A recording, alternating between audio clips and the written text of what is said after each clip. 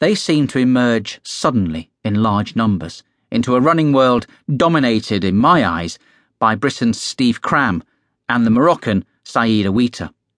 I'm a big fan of both these great rivals. Cram, with his high-stepping, majestic style, and the smaller Aouita, with his grimacing face and rocking shoulders, who is brilliant at every distance, from the short, fast 800 metres right up to the 10,000 metres. But by the 1988 Olympics in Seoul, it is all Kenyans, winning every single men's middle distance and long distance track gold medal except one. What impresses me most about them is the way they run.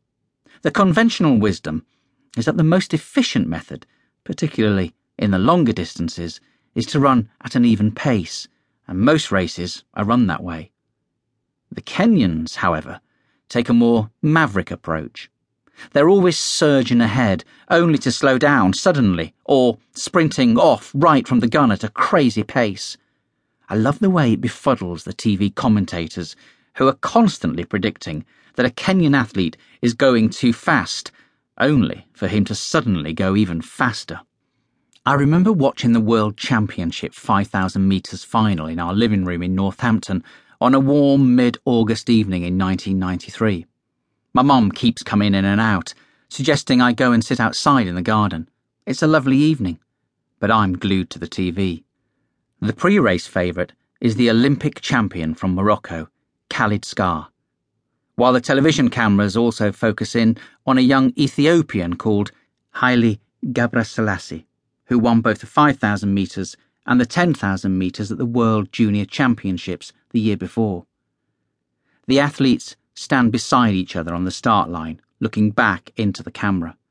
They smile nervously when their names are announced and give the odd, directionless wave.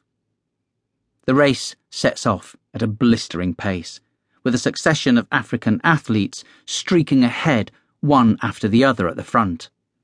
Scar, who has taken on and beaten the Kenyans many times before, tracks every move, always sitting on the shoulder of the leader. Britain's only runner in the race, Rob Denmark, soon finds himself trailing far behind. With 7 laps still to go, the BBC television commentator, Brendan Foster, is feeling the strain just watching. "It's a vicious race out there," he says. Right on cue, a young Kenyan, Ismail Karui, surges to the front, and within a lap has opened up a huge gap of about 50 metres on everyone else. "It's a suicidal move," Foster declares. "He's only 18 and has no real international experience. I think he's got a little carried away." I sit, riveted, screaming at the TV, as the coverage cuts away to the javelin for a few moments. When it switches back, Karui is still leading.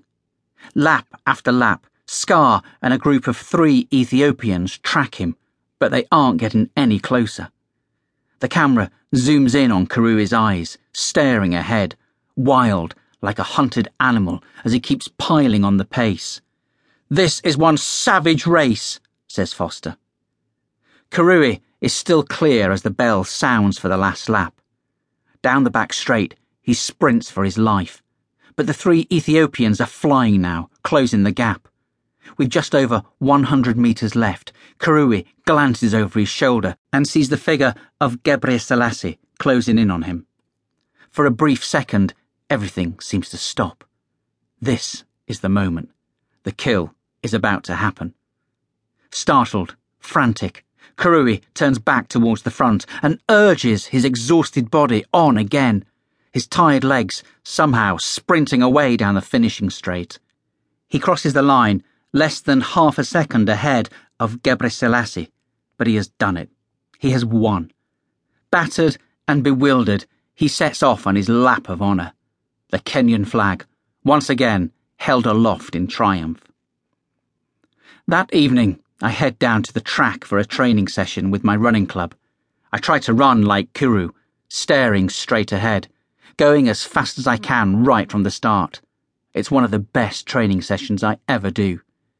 Usually, if you run too hard at the beginning, you worry about how you'll feel later. You can feel it in your body, the anticipation of the pain to come.